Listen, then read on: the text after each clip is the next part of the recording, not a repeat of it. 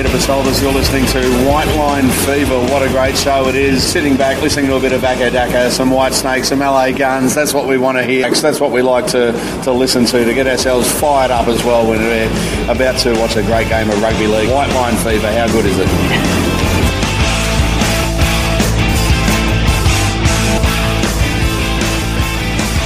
Okay, it's episode 29 and I'm here with a special guest, a fella that got a little bit of history with, but we'll talk about that a bit later. Clifford, Hoad, how are you, mate? Actually, great, Steve. I'm good at the moment. I'm really, really happy. I nearly cut my finger off. But I just been to the doctors this morning and he told me that he gave me the okay. So a second can change your whole life, and you don't realise what you got until it's gone, or it's been, I suppose, the threat of never playing again freaked me out. But tell us what happened. Oh no, I don't want to. Can I? You can. No, I was just putting a jack under a car, and the jack let go and grabbed my finger between a chassis rail and the jack stand, which is all made of steel, of course. And luckily, I got lightning fast reflexes, but I pulled my hand out really quickly, and it just grabbed me, sort of basically tore all the trunk of the finger off, which is my drumming hand, you see. And I've been very worried about it, but I'm so lucky. My mum said the other day I could be dressing a stump, so I was whinging about how much it's been hurting for me. So I'm really, really happy I've still got my finger and I'm able to keep playing, and it hasn't all ended, because it would have ended, hey? I wouldn't have been able to handle it. Just make sure this... finger. I'm not like the guy in Def Leppard who must be such a strong guy. Anyway, yeah, the fellow, what's his name? The guy from Def Leppard. Rick Allen, yeah. Rick Allen, yeah. I was speaking to Des Bailey from England the other day, and he knows him pretty well. And I said, "Will you just tell him that I think he's one of the strongest characters." Because if that happened to me, I really wouldn't have the spine to keep going. He's just made of bronze, that guy. Now, normally we sort of start this with the newsy bits. So the other newsy bit, aside from your injury, which luckily you're recovering from, is your brother Jeff, and you put on Facebook that he doesn't want to play with either Kings of Sun or Richard Famous again. What's the background to that? Have you talked him around? What happened? That it took me a long time, as I said, to come to grips with it. That was his reality, which means it's my reality. And no amount of talking has been able, and I've been trying, and the fans have been trying, but he I can't speak for him, but he's like a lot of people, he's reluctant I think he feels, in knowing him, I think Jeff feels that he gave his best at a time when he could give his best. He was a young man, he was hungry, he was feisty, and I just think he's coming to a stage in his life now where he feels like he'd be a parody, in a sense, to get back up there. That's what I feel. But also, we've been dealing with each other for such a long time. We're at an age now where, he's looking at me going, you want to continue, I don't. I'm upset with him because he doesn't want to continue. He's upset with me because I want to continue. So it's like a inertia situation. But I can't wait any longer because my life, I can't put on hold any further. And he's quite happy with this decision. I'm sure there's a part of him that would love to always get up there and play music, and because he's such a fantastic showman. I don't know how he shut that part of his soul down, but he has. Well, I can't. Has there been an opportunity, for actually Kings of the Sun to perform as Kings of the Sun recently, and that you've had to turn down, or is it something you want to do, or is that a dead entity? What's the situation there? No, because the original members are still. One's in Melbourne and one's in Sydney, and No, it'd come down to Jeff. It'd come down to Jeff and not wanting to relive the past, basically. Yeah. And he feels like it's all the music's there for anyone who wants to hear it, and the film clips and things, and the band's in people's memories, and that's how I think he wants to leave it. Okay. I thought we might divide this up into 3 bits and play a song each time. So I'm sure you've got a favourite song from the past, or the future, or the present that you'd like to play. Do you want to? Is there one with a story behind it? Off the first album, I love. I have to say, I love "Medicine Man," which was not a particularly commercial track. It's that's to do with the magnificence, I suppose, of the Red Indians years ago, and that was inspired when we were up in Massachusetts in the Indian Territory up there, and we met a couple of Indian guys, and we wrote that song up there, and it has all the basically acid-type guitar solos in it, but it conjures up a great feeling, and we've had a lot of Indian guys love the band just over that one song. But just for me at this point, because I'm doing a bit of soul searching, I love that song.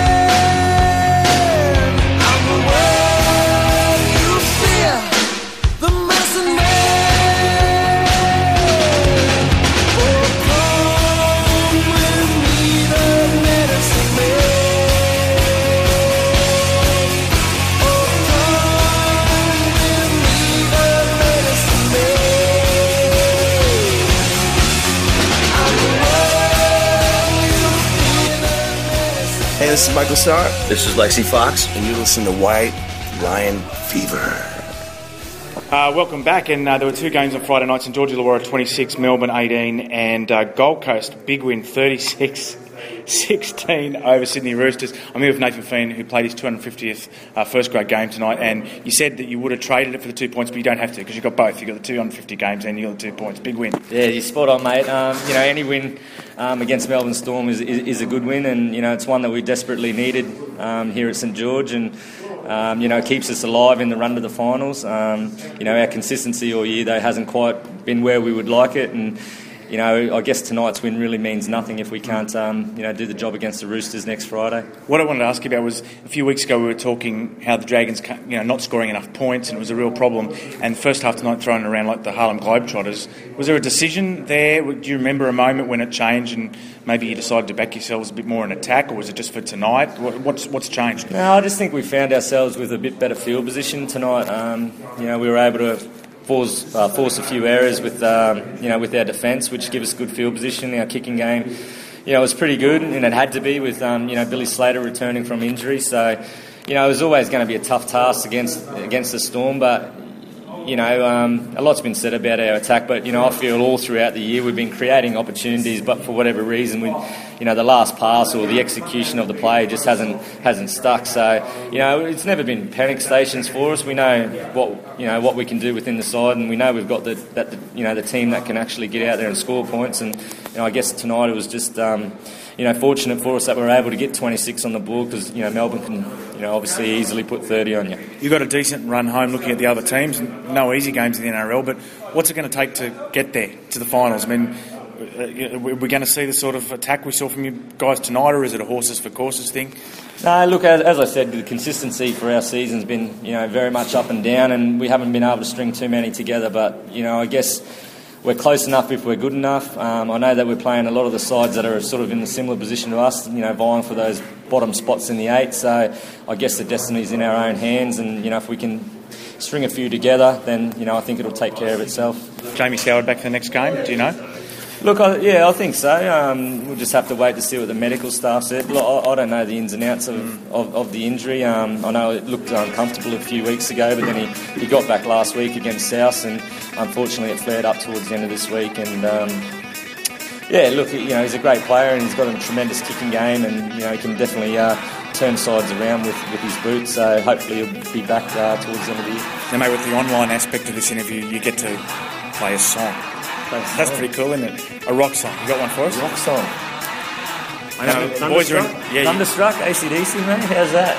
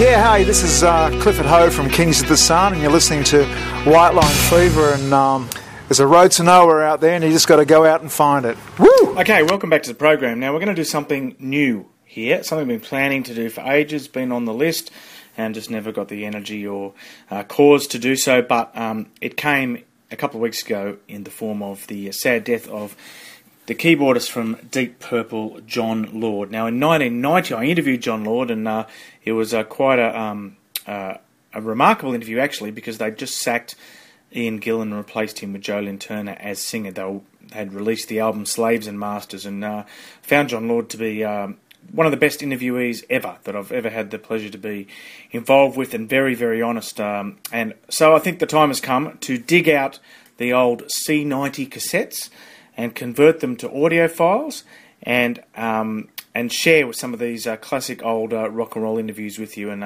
as I said, not a better one to start with than John Lord. So let's turn back the clock. We're in Bayswater in Sydney. It is 1990, and I'm at a table with some Muzak playing in the background, having a chat to the late great John Lord.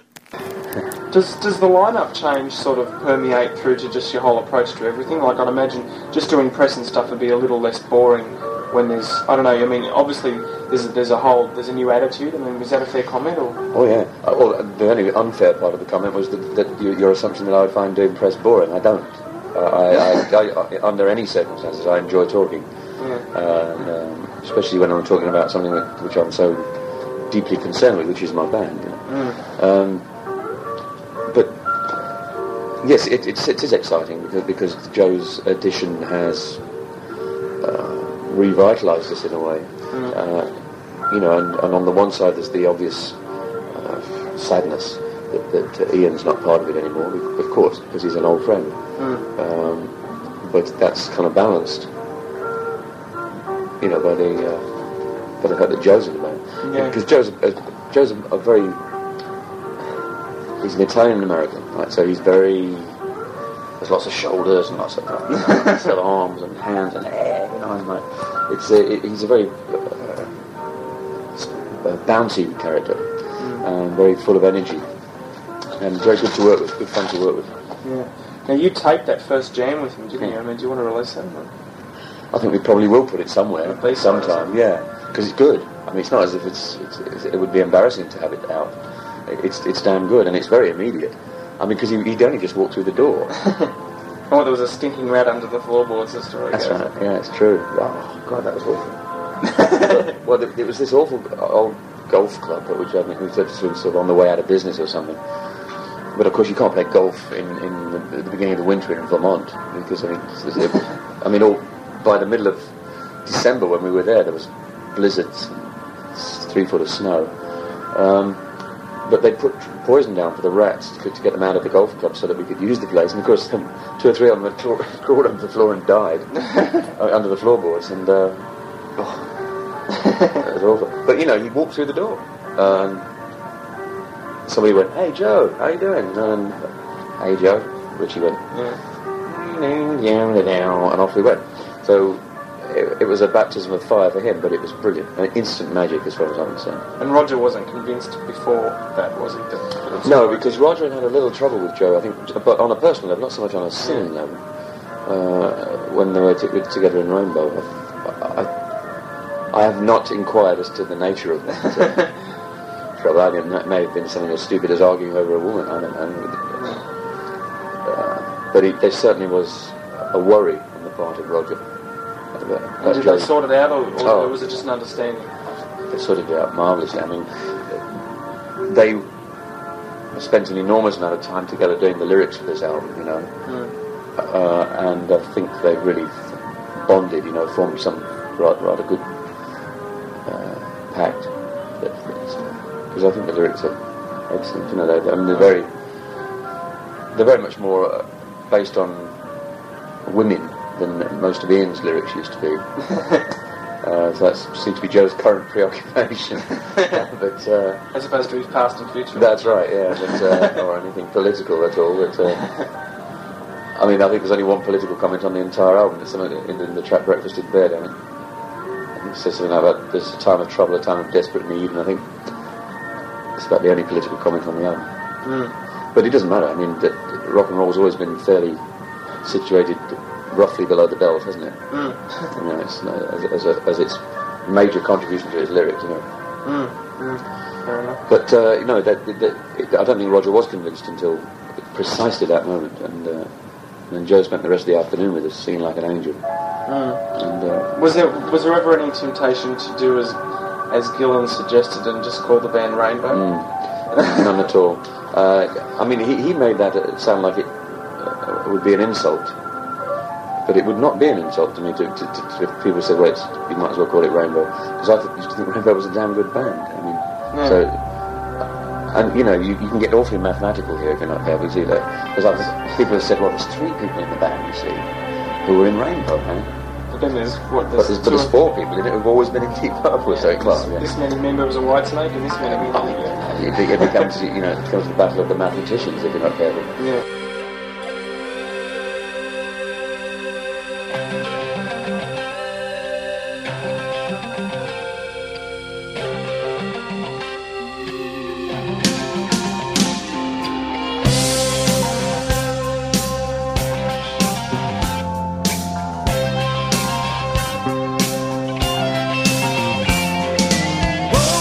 This morning, the rain coming down, washing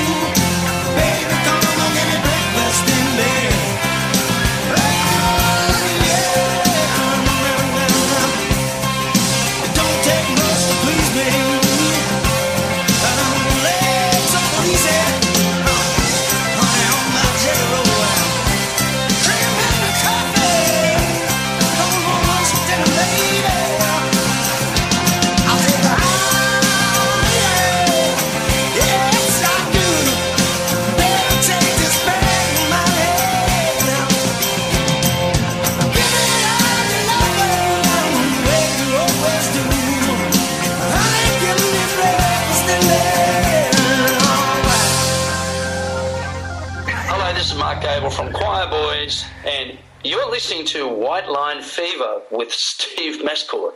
Welcome back to the program. That was Breakfast in Bed from Slaves and Masters by Deep Purple.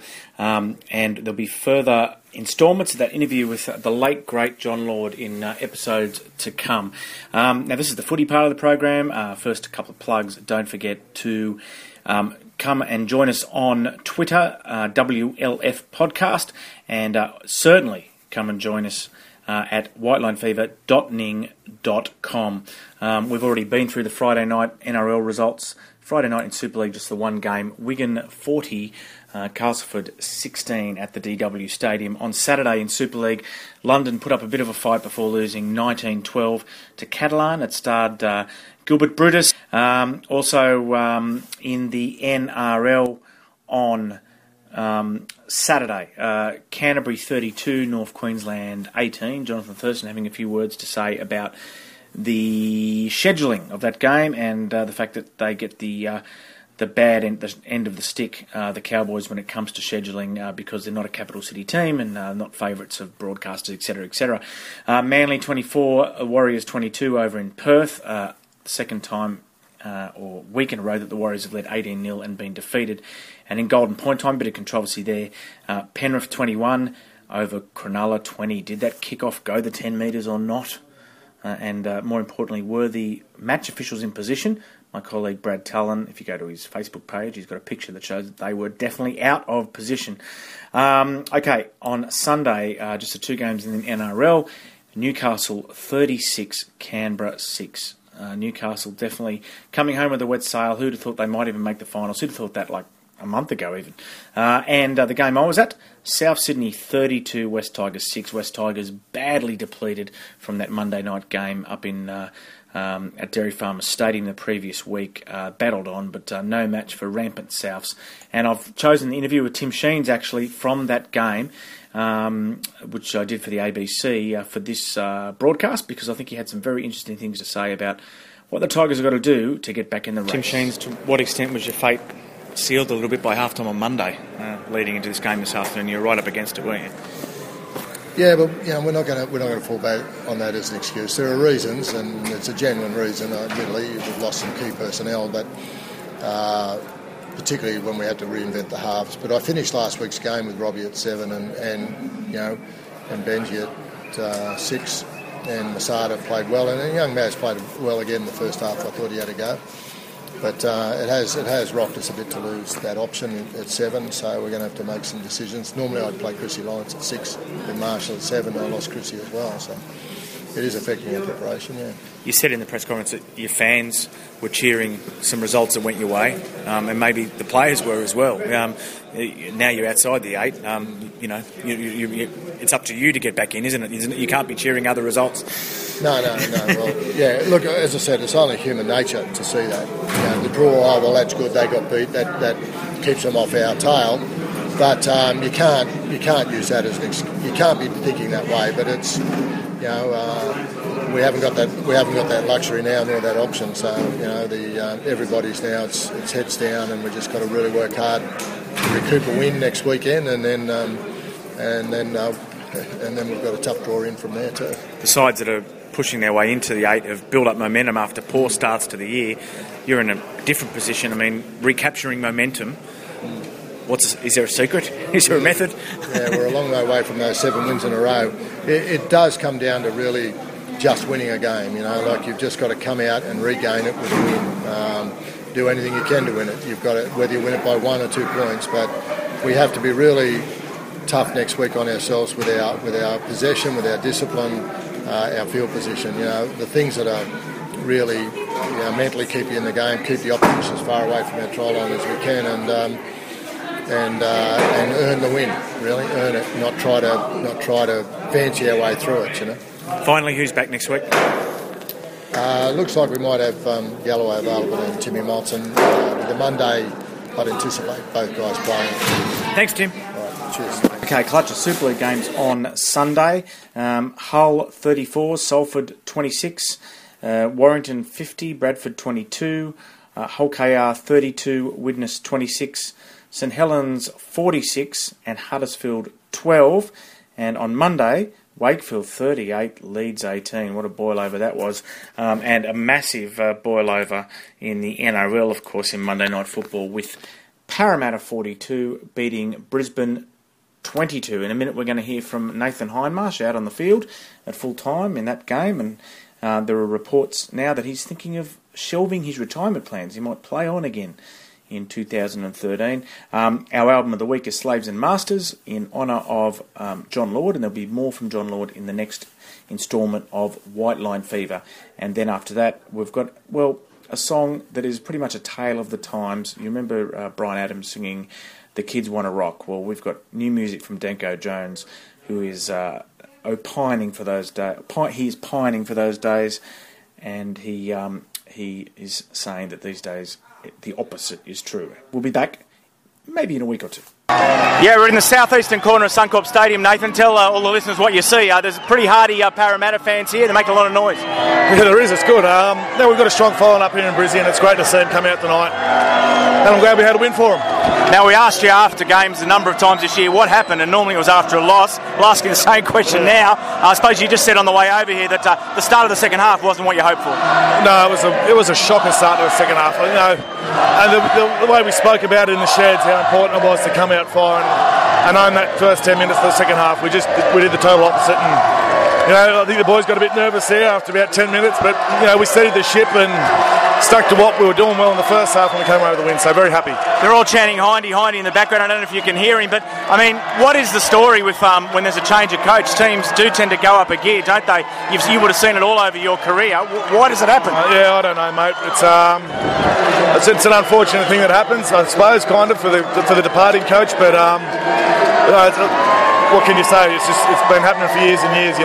As you said, you see it happen all the time. As soon as Steve announced he was finished up the Eels, everyone got on us a bit in Melbourne Storm, and it happened. So one of those strange things, mate.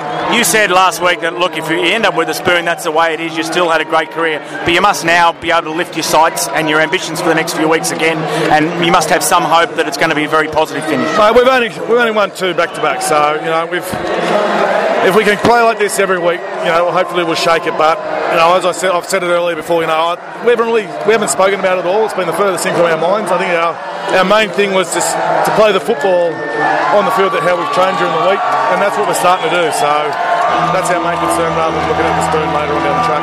I'll let you go and press flesh with your disciples, Nathan. Cheers, mate. Thank you.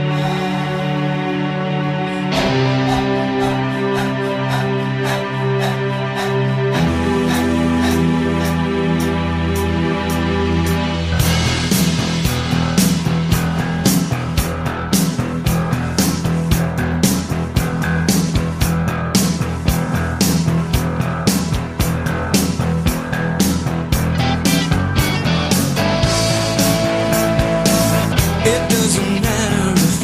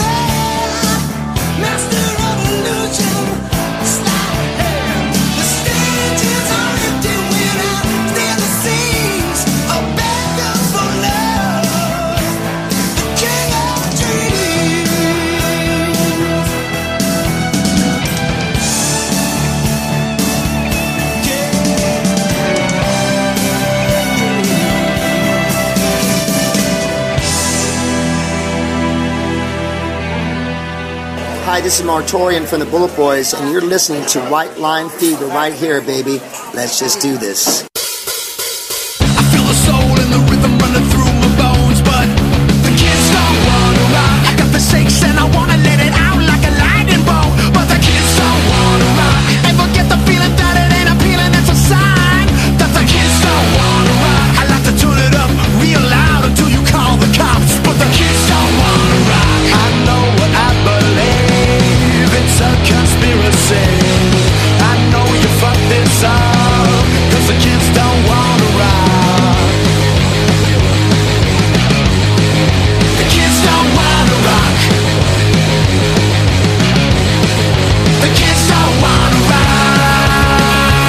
They like it slow and easy.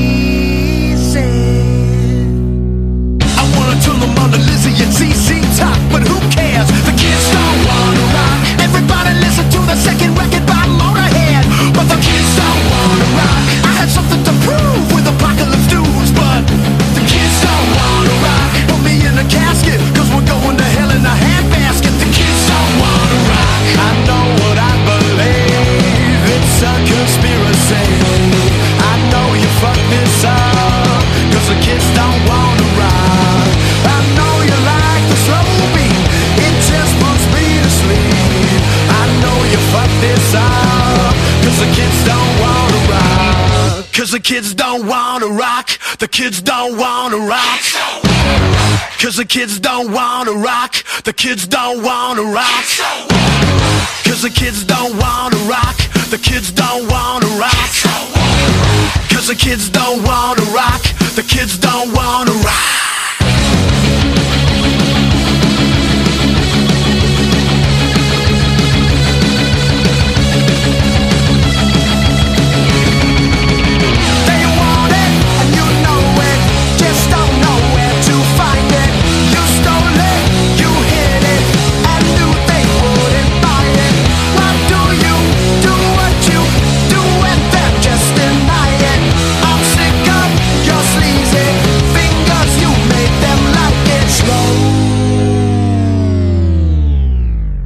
And easy.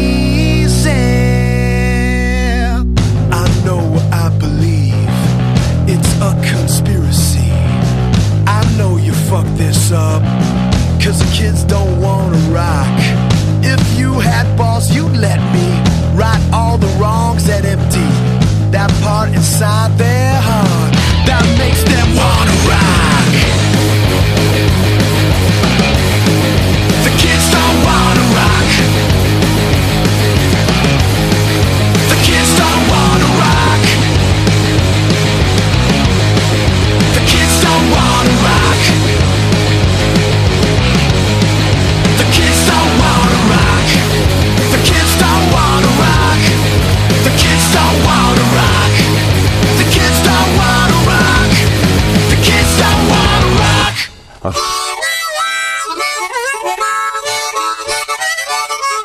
I got a white line fever.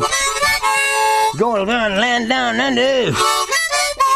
Going to turn around the corner way down yonder. But I'm not even going to try to rhyme anymore.